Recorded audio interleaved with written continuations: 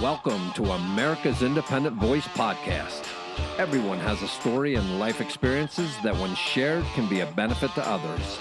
Join us for conversations about the things that affect our families, communities, and nation.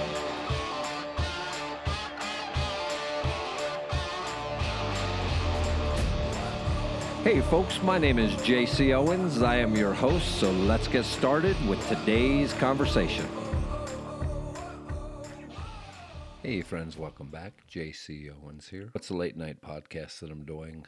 I was going to go to bed and I was brushing my teeth, and sometimes thoughts pop into my head and I start thinking about topics and subjects that I should probably do for tomorrow's podcast, but I wasn't tired, so I thought I'd kick one out tonight. And I wanted to talk about something that just weighs very heavy on me the more I think about it.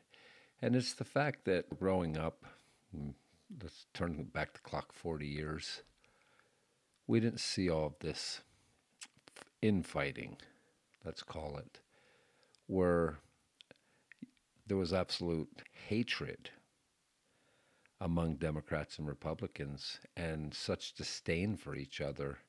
And granted, the liberals have gotten a lot stronger over the years. I have a sister who's liberal. I don't hate her. I don't understand her. I don't understand what the heck she's thinking half the time. Sometimes she'll call me up and she'll get on one of her political rants and she'll literally be screaming at me on the phone. She does that to all of our family members, and she does it because we're all conservative and she's not. And usually you end up having to hang up on her and maybe you don't talk for a little bit, but sooner or later you get back to talking just like nothing ever happened. And it's interesting, when I was younger, that's how politics was. I come from an area that was predominantly Democrat. The Central Democratic Club is where everybody hung out. I used to go there as a young man when I wanted a beer with some friends. And all the folks that I was sitting there with, a good portion of them, let's say, were very staunch Democrats. They came from a long history of Democrats, where my daddy was a Democrat, my grandpa was a Democrat, and I'm a Democrat. But we didn't discuss politics back then. We just left it alone. We knew that around voting time, we were all going to vote for different people. But I'm really not that sure that back when I was a kid, that there was that much difference between a Democrat and a Republican.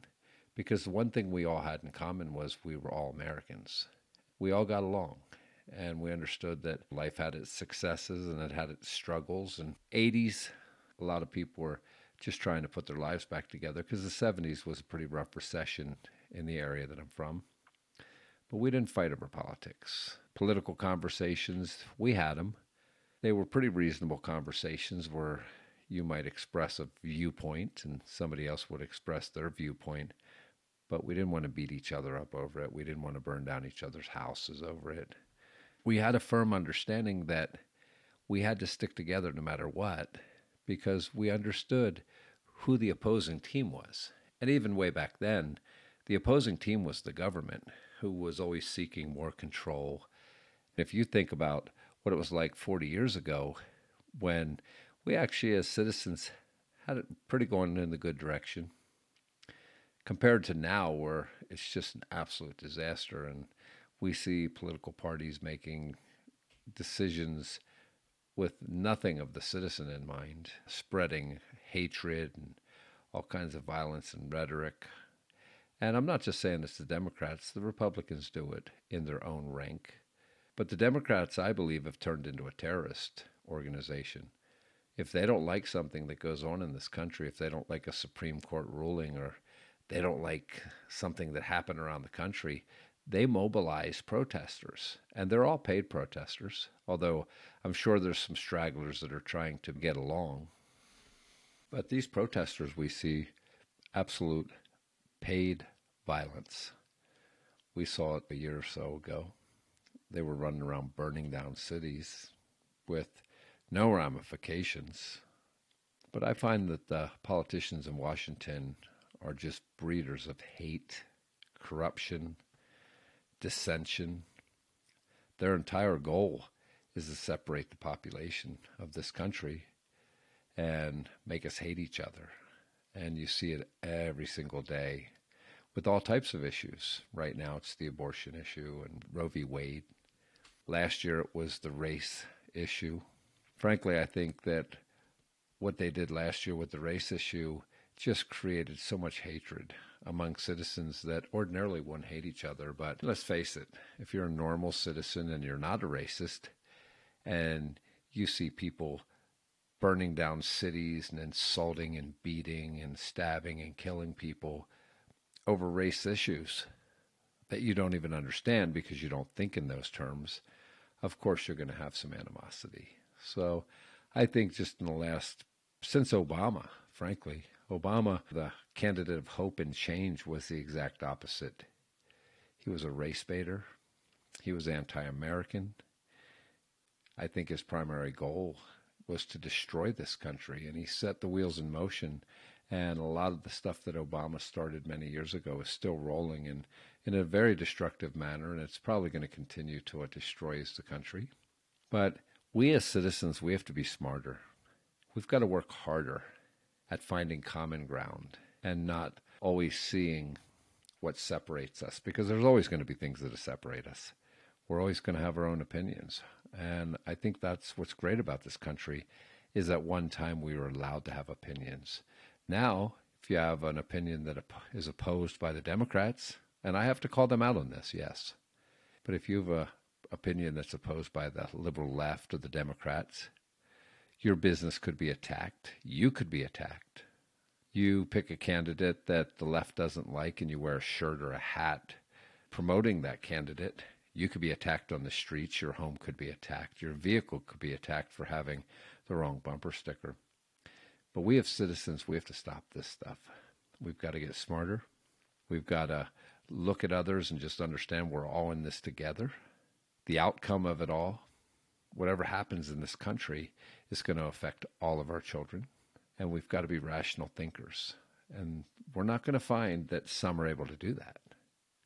But I think the general population can. And I still think whether you're Democrat or Republican, you can actually find somewhere in the middle that affords us the opportunity to get along.